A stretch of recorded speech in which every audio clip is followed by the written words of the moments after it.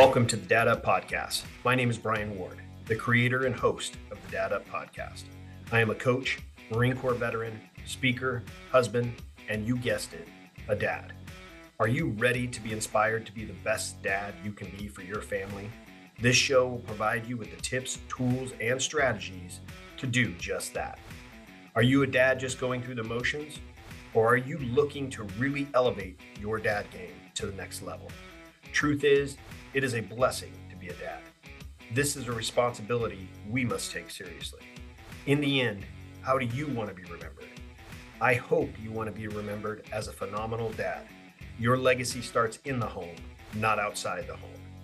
If you're really ready to elevate your dad game, then make sure you bang that subscribe button so you don't miss a single episode. Now, let's get started. Dad Up.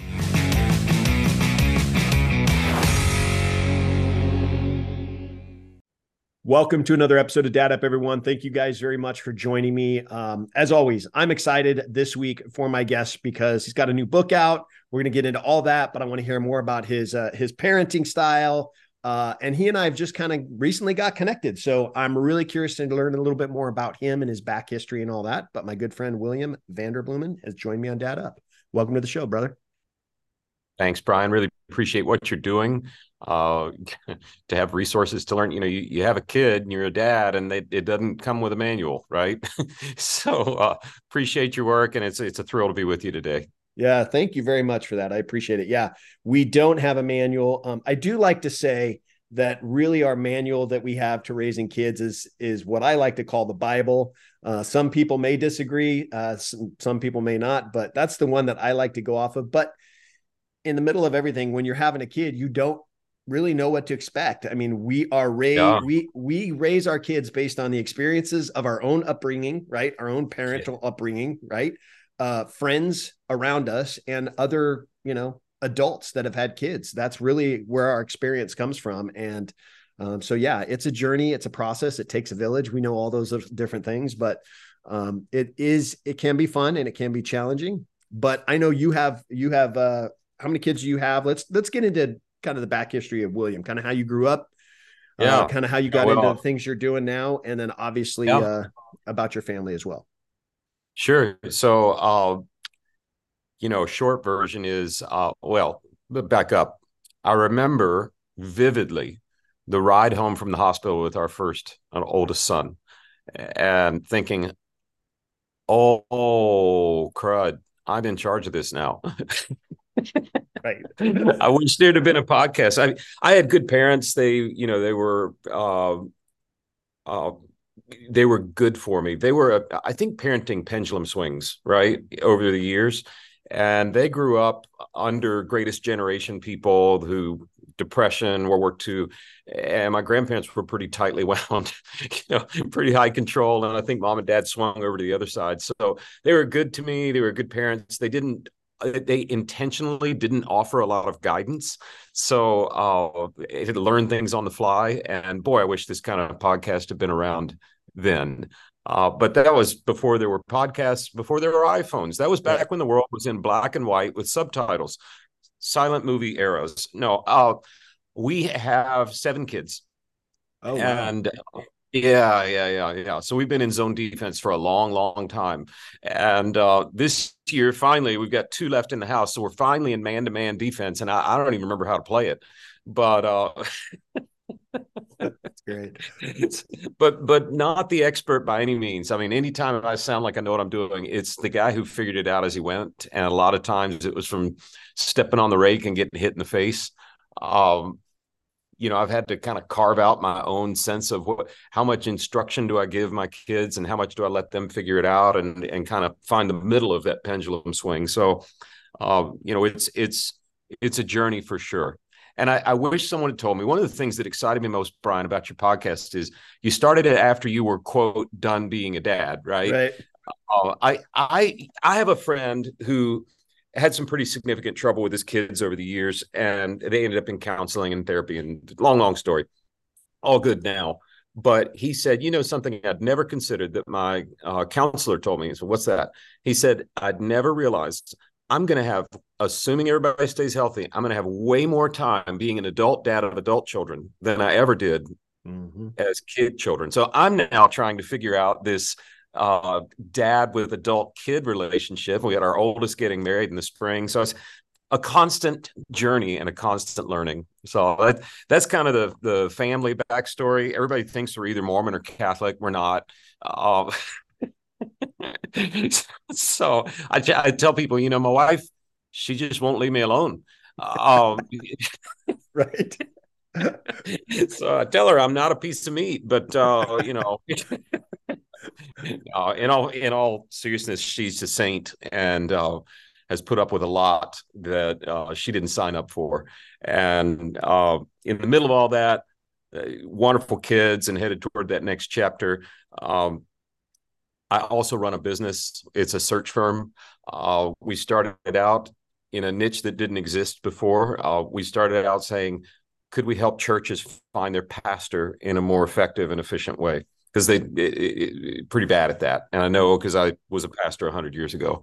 And that we were right place, right time. We're not smart. I mean, it's just total, like, could do a whole podcast on the timing of that thing. And I didn't realize how perfect the timing was. But since it spread out to faith-based schools that need a headmaster, faith-based nonprofits that need a CEO or a CFO, and even quite a bit of like values-based businesses. We're doing some work right now for an aerospace company that's family-owned, and they've got a particular set of values they want on their senior team. And they said, you can figure the aerospace stuff out, just find the cultural fit that matches our values. So get to meet a lot of people. Humans are just endlessly fascinating, aren't they? Yeah. Just endlessly. And in the middle of all that, we've been doing that for 15 years now. When we had the pandemic and the shutdown and time, kind of a lot of extra time on our hands, got a chance to drop back and realize in any search we do a lot of Zoom interviews, a lot of virtuals, a lot of quick interviews, but the very best candidates get a face-to-face long format interview. It's about 3 hours long. During the pandemic, we realized we've now done 30,000 of those face-to-face long format interviews, which is a lot. Yeah. And we've tracked the people that we interviewed and noticed where they've gone and who succeeded and who hadn't. And so even within that 30,000, we were able to figure out like who's the best of the best. And in our research during the pandemic, we asked the question, do these people, these really special high talent people, do they have anything in common? And the answer was yes. And the answer was nothing like I ever thought it'd be. And it led us to write a book. And it's a book. I actually have one here because my people say you have to show the book, William. It's called Be the Unicorn. Unicorns are these mythical, amazing creatures that are very hard to spot, but you don't ever forget seeing them. That's kind of what these people are like. And what we found was what they had in common was not intelligence. It wasn't he was the quarterback, she was the head cheerleader. It wasn't pedigree. It's habits and the way these people intentionally treat other human beings. That's what they had in common. And so when we realized, this is a book, this is no longer, it started as kind of a selfish, if I learn how to spot unicorns better, I'll be a better search guy. But what we realized is we've got a boatload of data, and now we've uncovered a roadmap that is 12 habits that these unicorns practice that anyone can learn, anyone can get coached up on, and anyone can become this super remarkable person. And, it kind of blossomed. It turned into, like, I've been on dating podcasts. How do I stand out in a crowded, noisy world? I've been on marriage podcasts, parenting podcasts, dad podcasts. It's like everyone wants to be that one that stands out in the crowd. I want my kids to remember me as a great dad, right? And the hope is that talking about these 12 habits and getting a resource into people's hands will allow them to become that dad that's never forgotten. That's just like, he was amazing. So that's a lot crammed into a short question. Sorry. Yeah, no, it's okay. So there is a lot to unpack there. First of all, 7 kids. Wow. Good for you. I don't know that I could have done that, but 7 kids is amazing. And here's the thing about having 7 kids Now, like I said, I've told you, I got two boys, and that was where we drew the line. There was a reason why we drew the line there. Number one, my firstborn, he was 6.5 weeks premature, was Oh, on an oscillator and in the, in the NICU for 2.5 weeks. So he was basically on a ventilator helping him breathe because his lungs were so weak. He had one collapsed and the other one was very weak. So that was our first scary experience as parents. He made it through flying colors. He's now a very successful college graduate and, 25 years old, 6'3", blah, blah, blah. He's just a good kid, right? Then I have my second one who was born 2.5 weeks premature, but he was almost 10 pounds when he was born. And so he was a big boy. wow. And my wife hemorrhaged after labor, and she ended up, I remember being pushed out of the post delivery room, recovery room. I remember being pushed out of there by doctors, a rush of doctors coming in. Her head doctor was literally on the bed on top of her, hooking her up to different machines. Wow. She had completely gone basically unconscious. And she had, what her doctor told me after her being rushed down the hallway, me not knowing what the hell is going on. He came down a short time later and said, Bryan, we were this close from losing her because she had lost so much blood. Wow. She had lost enough blood for two human beings. So Wow. that was my two experiences of having kids. My wife would have loved to have, 2, 3, 4 more kids. But based on those two experiences alone, we said, okay, the Lord is telling us something. He's given us two precious gifts. My wife was in the NICU. The wife was in the ICU for 2 weeks, and was Wow. on, she was in a medically induced coma. She was on a dialysis machine. Oh And my she's gosh. a type 1 diabetic. She was diagnosed type 1 diabetic when she was 7. So she had all these different doctors making sure she's being taken care of, and she came out of it flying colors and was healthy and all that. So we went, okay, we've got two healthy boys. This was our experience. We're going to go ahead and cherish these two boys and move on. So I'm telling you that because you had 7, and I know what a chore it is to raise two boys, let alone raising 7 kids. Because here's the thing, even when you have experience with one boy, like for us, one child, we have experience raising him, then we start to raise a second one. So we have a little bit more experience in dealing with the second one. However, personalities change. Personalities are different. Our two boys have vastly different personalities. I can imagine 7 kids have vastly different personalities. It's like raising a brand new person again, with a different Yep. personality, and so it is a challenge still. So that's a long-winded way of saying it doesn't matter how many kids you have, how much experience you have raising one, your experience raising the other one is going to be different. And Yep. so Couldn't agree I'm more. I'm Couldn't sure that agree more. that's yeah.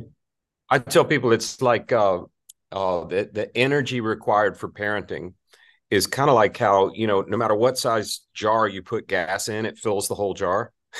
So if you've got one kid, it's one size jar. If you got 7, it's just another size jar, but the gas fills the whole thing. It takes everything, whether you've got one kid or 7 or 8 or 9, it just takes everything. Yeah. And so, yes, I kind of figured you would agree with that. And I'm sure that most parents that are watching this agree with that. I will say this though, my two boys who, don't get me wrong, I was, a former Marine. I was a hard-nosed dad. They had strict rules and guidelines they had to follow, all those different things. But I was very involved in their lives. And even though we may have butted heads as they grew up, especially those teenage years when they're the toughest, right? We may have butted heads. They're two of my best friends right now. And Mm. that's because of the relationship that my wife and I had with our boys when we raised them. We were checked in. We were there for them 100% of the time. And as parents, I know it's challenging. Like for you, I mean, you're starting a business, right? You have this company that you started, and you're trying to raise a family as well. For you, it's a challenge because I wasn't an entrepreneur. I worked in corporate America, but you being an entrepreneur, starting a business, that's got to be hard, especially when you have that many kids that you're trying to balance your time between your business, your wife, and 7 kids. So my first question to you is like, how in the world did Yeah. you pay attention to that? Because that's a challenge. I don't know if I did. I don't know if I did. I think it's a tightrope. I think it's just a constant tightrope of, you know, how much do I need to be there?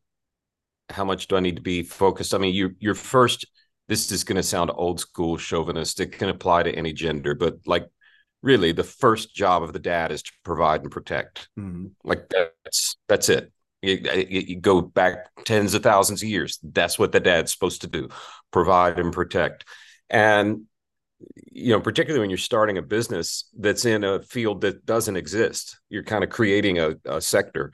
Yeah, I remember going to an entrepreneur. We grew pretty fast early on, and so I got invited to all these like Inc. and Fast Company and Forbes kind of gatherings, and it was all entrepreneurs, kind of invite only for high growth sector sort of thing. And I remember somebody saying in one of the first ones I went to, well, by the time my third marriage ended, and everybody in the room died laughing because entrepreneurs are terrible at staying married. They're really bad at it. And I walked away going, no, Mm-hmm. no, no, not me. Now, why are entrepreneurs terrible at being married? Is it because they're just bad people? No, it's because just what you said. When you start a business, it is I have 8 children. The eighth is this business, right? Right. And you got to feed it. And so I think the balance of like, I made pretty much every practice when I was in town. I made pretty much every parent conference. But I remember sometimes having to make a calculated decision like, I'm going to miss this, but I can't forget that my main job is provide and protect. And, I've probably gotten it wrong a lot. I can't wait to see. I think I know some of the issues I have with my family of origin. I mean, most people's issues are family of origin, right? Mm-hmm. I think I know some of mine. I'm kind of interested to see what my kids, when they're adults, will say theirs was, because I haven't gotten it right 100% of the time. Yeah. Well, listen, one of the reasons, right, and we kind of talked about this before we started recording, but one of the reasons why I started my show is that, I felt like, as you had said earlier, I felt like my dad journey had come to an end. And what I like to, the main purpose of my show is really to show dads and moms, for that matter, parents, that, hey, you can be successful outside of the home and still be a successful parent as well. That's right. And I say that because I'm living proof of it. I was very successful in corporate America, but I also coached every single one of my boys' sports teams that they played on. I went to all their parent teacher conferences. I was at all their field trips.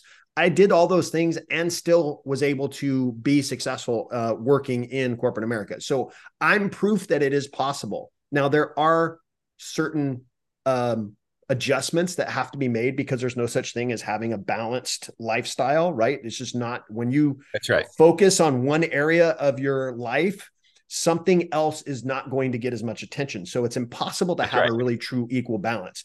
But what I did as a person that worked in corporate America, what I did was, hey, I know I had to leave the office at 2:00 to go coach a team or to go to a game that I had to coach. So I would come in at 4 a.m. to the office to make sure that I got my stuff done. Yep. And my business, my company couldn't say, well, you didn't do your job. Yeah, I did. I was here at 4 a.m. doing my job, so I can leave at 2. My business, my company said, hey, you do your job. You can do whatever the hell else you want to do with your family. And I said, deal. And I did that. So it's possible. Now, for him as an entrepreneur, I don't know that type of lifestyle because I wasn't an entrepreneur raising kids. However, I do know that I've met many entrepreneurs and I've done hundreds of these episodes and I've met thousands of people that are entrepreneurs and very successful parents, whether they're moms or dads. So it is possible. So yes, you know what, William, you probably messed up.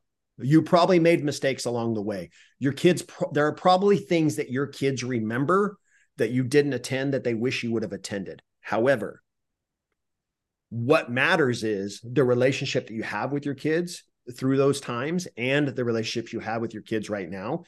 And I'd be curious to know too. Maybe you should ask them, hey, was there anything when you grew up and I was, your dad, was there anything that you wish I would have done differently as your dad? And see what their responses are.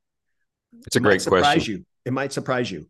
It's one of the questions Yeah. I coach a lot of dads, and it's one of the questions that I encourage my dads to ask at various ages of their kids' lives. So when they're younger, might not completely understand the question. They may say, "Oh, I wish you would take me to have ice cream instead of dinner," that kind of thing. But Right. as they grow up, they'll start to give you real life, real true responses.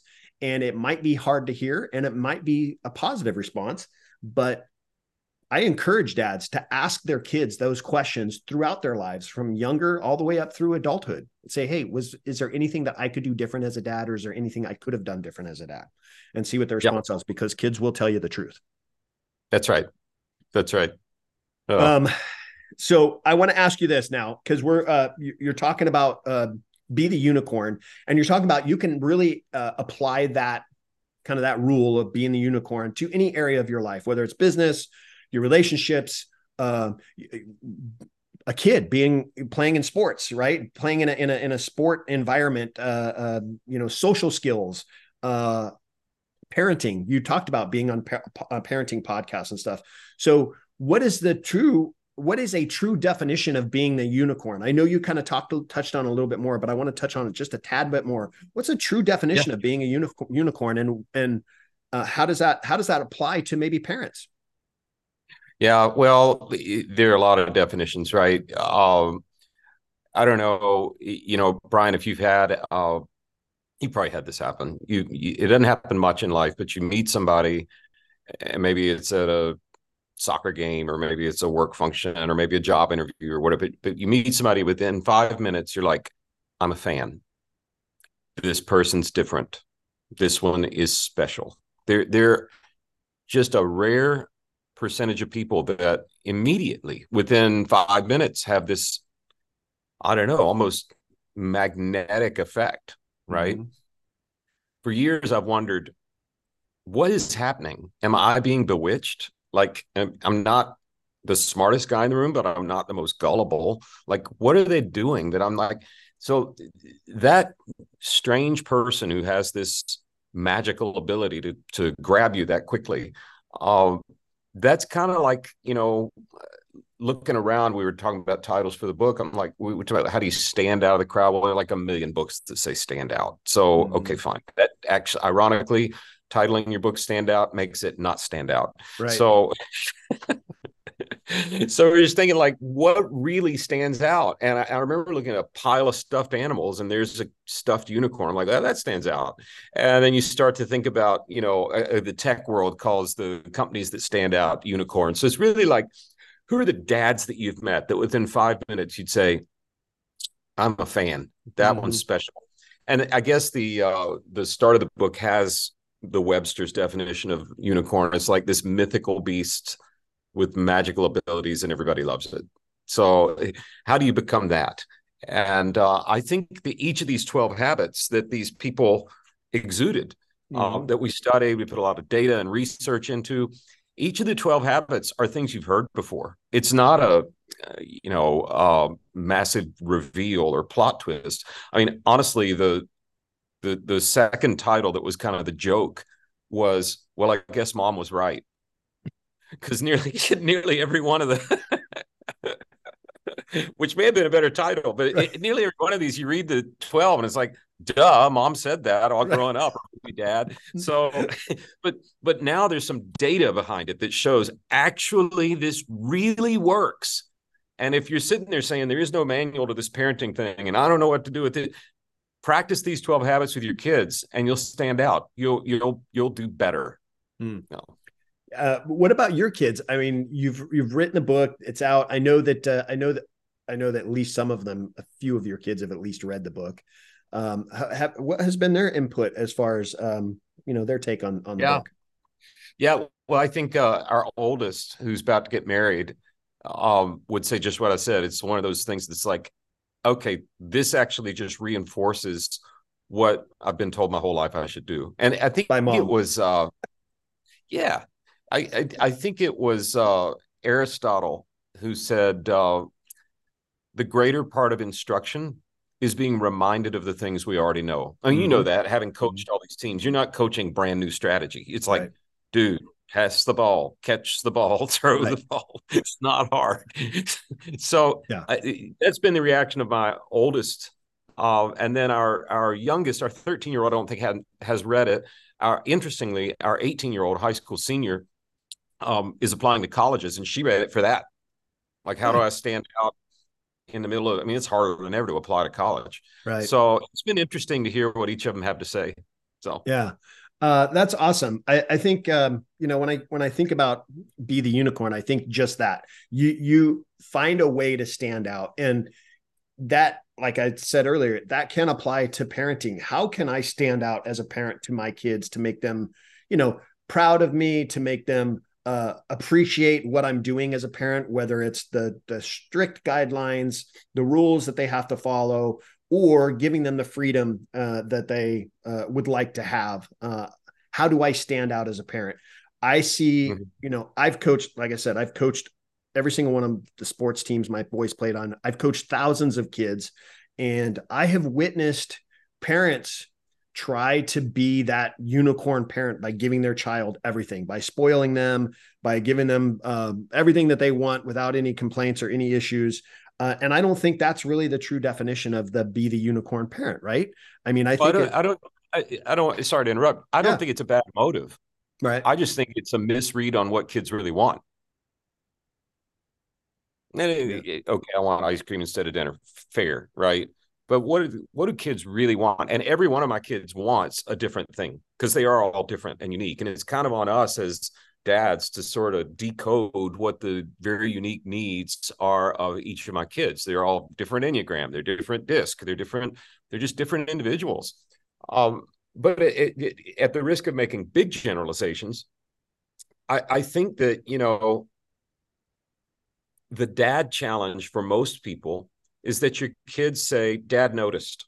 He was proud of me.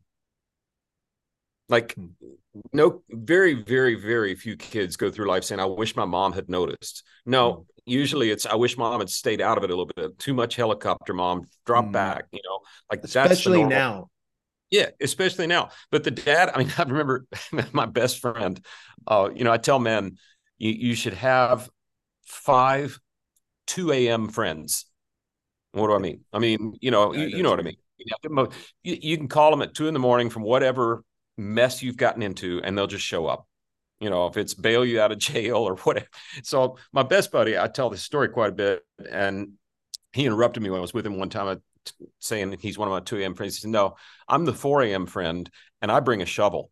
So, like, probably shouldn't say that on the air, but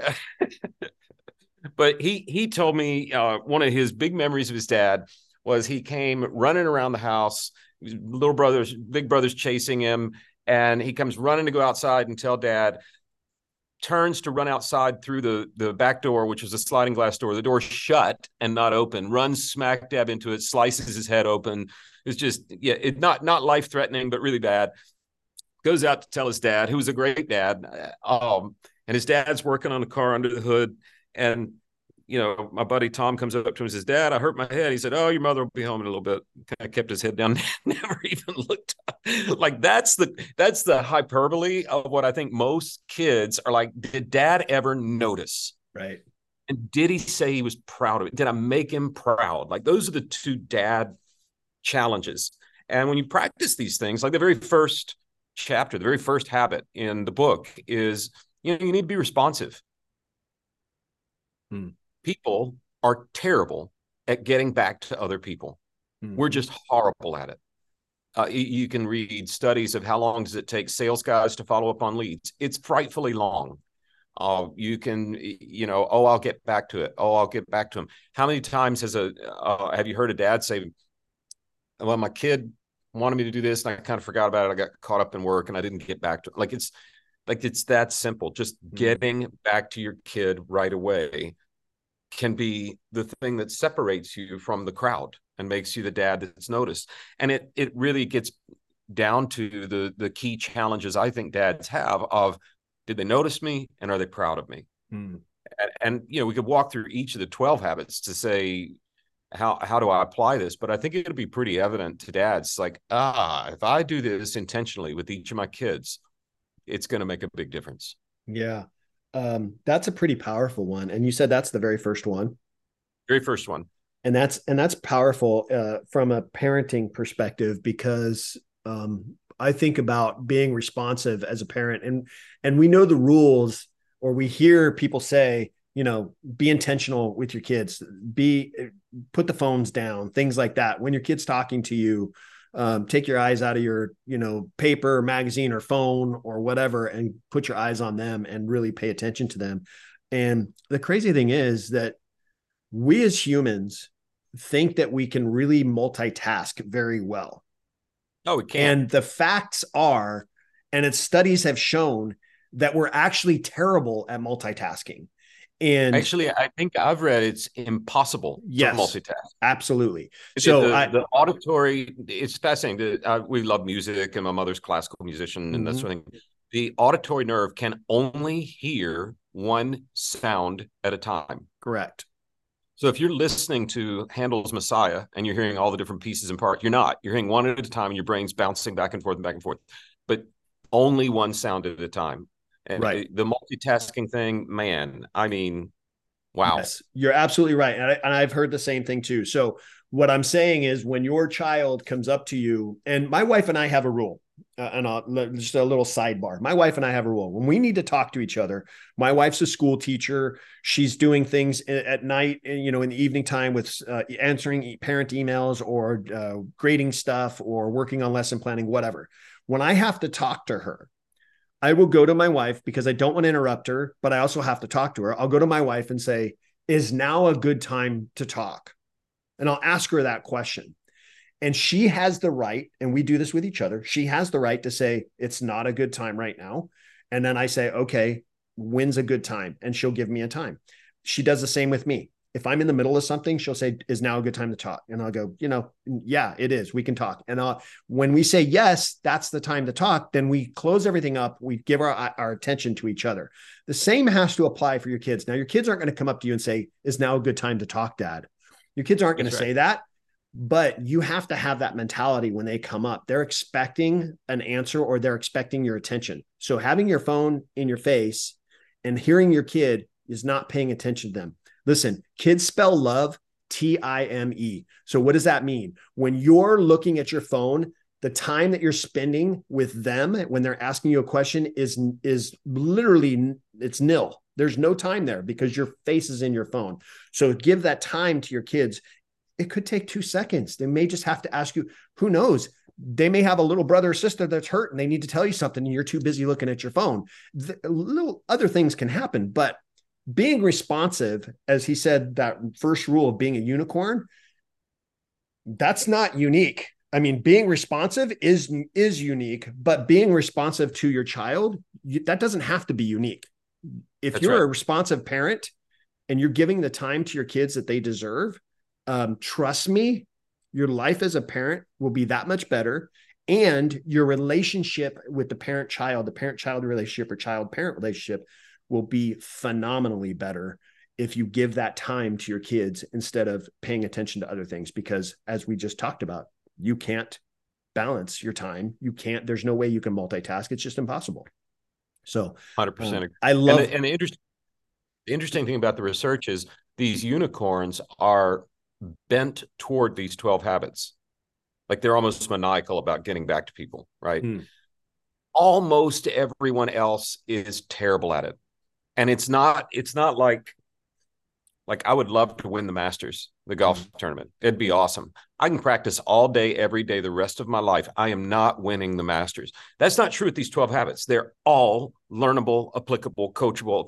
They're right there for everybody if you just make the effort. I mean, for instance, I love what you're saying about the responsiveness. One of the lessons I had to learn is that I did not get right with the first couple kids, but by the second few realized, if you've got a teenager who wants to have conversation with parents, you stop what you're doing and you have conversation. Like that's not normal. No, it's not. Teenagers usually sit there and say parents just don't understand, not to go Mm, old school in music, but right. like, No, I know what you but mean. if they walk in our, I don't care if it's date night and we just get home from a lovely dinner and they want to sit and talk about, yeah, sorry, you got to make the time because being able to read when it's important and when it's not. Oh my gosh. And if I could offer one little hack to dads that's not in the book. Mm-hmm. Okay. And it's under the habit of authenticity. So the authentic, like the genuinely authentic. So we each of the chapters in the book is a habit, and it tells you here's a case study, here's what we learned from the unicorns we interviewed, and here's how you can apply it to your life. Very simple, straightforward playbook. Um, in the authentic, one of the things about being authentic is making sure the other person feels like they have your attention. Mm-hmm. You ever get around somebody that made you feel like you're the only person in the room? Mm-hmm. It probably happened when you first started dating your wife. Like y'all Right. go on a date. It's, and it can last a lifetime. It's not like that fizzles out. But like I've been around some pretty amazing leaders that I don't agree with on leadership decisions or politics, but they have this ability to make me feel like I'm the only person. Okay. How do you do that as a dad? How do you make your kid feel like they're sitting there saying, Dad, I'm the only person in the room with Dad right now? Mm-hmm. You look them in the eye. Right. Here's the life hack that's not in the book. 90% of all humans are right eye dominant. Mm-hmm. Okay. And you talk about you can't multitask, can't do two things at once. You can't look into both of somebody's eyes. It's not possible. You can look Right. into their nose, but that's not looking at either one of their eyes. It's like a printer, scanner, fax machine. So okay for a lot of things and good for nothing. Like, you know, Right.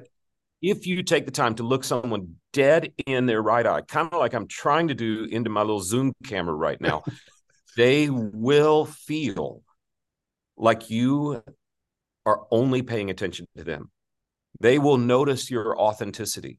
Mm-hmm. And for a dad, you'll have a kid who goes, Dad noticed me. Mm-hmm. He listened to me, which, as we were talking about earlier, I think is one of the two big challenges for dads. Yeah. I think that, as I said, being responsive with your kids is important. I think that, for my boys, as I said earlier, they're in their 20s, and now they follow that kind of the same rule that my wife and I follow is now a good time to talk, just because they understand the concept, right? However, when your kids are younger, they're not going to understand that concept. But when you make eye contact with your kid, do you know the powerful message that has with your child? Just the simple fact. Now, listen, I'll tell you a little life hack. When you're making eye contact with your kids, you still may not be listening to them. You still may not be hearing them. But even just the eye contact alone helps them feel important. Now, I don't recommend you not listening to your kids, listen to them too. But just the simple eye contact. That's in business. Right, William? That's in business. That's in anything you do. When Absolutely. my boys were raised, that when they meet an adult, when I introduced them to another adult when they were younger, they made eye contact with that adult and they shook their hand and they gave a firm handshake. That was what I taught my boys when they were younger. Now that's the case. And the crazy thing is, there's not enough of those lessons being taught to our kids now. Now our kids are so busy with technology and stuff, and they see mom and dad talking out the side of their mouth because their face is in their phone, that they think that that's how you communicate with people now. They think that that's how we meet people now. I'm introducing them to somebody and they got their head in their phone, and I'm introducing them to somebody, and they, without turning their head and looking at the phone, they say, hi, nice to meet you. And they stick their hand out. That's not being responsive. That's not being responsive at all. So as parents, it's important when our kids have to talk to us, make eye contact and listen to them. It's not going to take that long. It's not that difficult to do. And trust me, it helps your relationship with your child. Trust me. I have two boys that are in their 20s. William has kids that are older, and he understands that concept. My boys understand that concept, that listen, when I pay attention to them and I give them eye contact, they know that they matter. That's what that's what I'm telling them. They matter. That's what they know. And my relationship with them now, as they're two of my best friends, we go golfing together, all those sorts of things, is because of the relationship that I built with them over the years. So I love that concept of being responsive is the very first thing in your book. It's super important, but I'm also dying to get into the other 12. So what I want to know are the other lessons in the book. So what I want to know from you, William, is if my viewers, listeners wanted to look you up, learn a little bit more about you, what's the best place for them to do that if they want to get the book, all those sorts of things? Yeah, it's pretty simple, Bryan. Just type Vanderbloemen however you want into Google or Amazon, and you'll find it. My last name is so messed up that it will correct back to our website, which has about 4,000 free resources for leaders on it. So that's a whole different podcast, but take them, use them, whatever. Same thing with Amazon. If you enter my name however you want, you'll find it. It'll show up. There is a website that has like everything about the book, including a software assessment that we designed with some psychologists and with data scientists to help people see, okay, which of these 12 habits am I doing well at? How do I measure up against the unicorns and against everybody else? And which are the 2 or 3 that I really need to work on, and have a kind of a development plan. That website that's got all those things is called theunicornbook.com, theunicornbook.com. And there you'll see our beautiful blue book and some free bonus material and just a lot of fun things. theunicornbook.com. Awesome. Well, listen, William, it's been a super honor, super great conversation with you. I'm really glad that we got a chance to connect. I'm looking forward to continuing this friendship for sure. Thank you again for being on, brother. I really appreciate you. Oh, thanks for having me, man. And thanks for what you're doing. Appreciate it. Listen, guys, it's been another phenomenal episode of Dad Up. Make sure you guys are going and check out the book, Be a Unicorn. Check out William Vanderbloemen, see what he's doing. I know he has social media. You can go onto social media, Instagram, all that kind of stuff, but all the links are in the show notes below. So make sure you guys are checking it out. Pick up the book, please. I'm definitely going to read it because I think it's important for all parents to read, even if you're a business owner, corporate America, whatever the case may be. It's a really useful book. Just that first one, Be Responsive, is amazing. So make sure you guys are checking that out. And as always, if you're not yet subscribed to my show, please make sure you do that so you don't miss any of the awesome guests that I have on each and every week. And as always, I look forward to seeing you all in the next episode of Dad Up. Wow, another amazing episode in the books. So much was shared, and I'm truly grateful my guest was able to pour into you to help you elevate your dad game and really dad up. Make sure you bang that subscribe button so you don't miss a single episode. And while you're here, please don't forget to leave me a rating and a review. I always appreciate the feedback. Also, did you know you can watch the video interview of this episode? You can by simply going to my YouTube channel at Dad Up Podcast. Please don't forget to subscribe to my channel. And one last thing. Don't forget, your role as a dad is one of the most important roles you have. So if you need a little help or have questions, don't hesitate to reach out to me on my website at daduptribe.com or at my Instagram page at Dad Up Podcast. Until next time, everyone, Dad Up.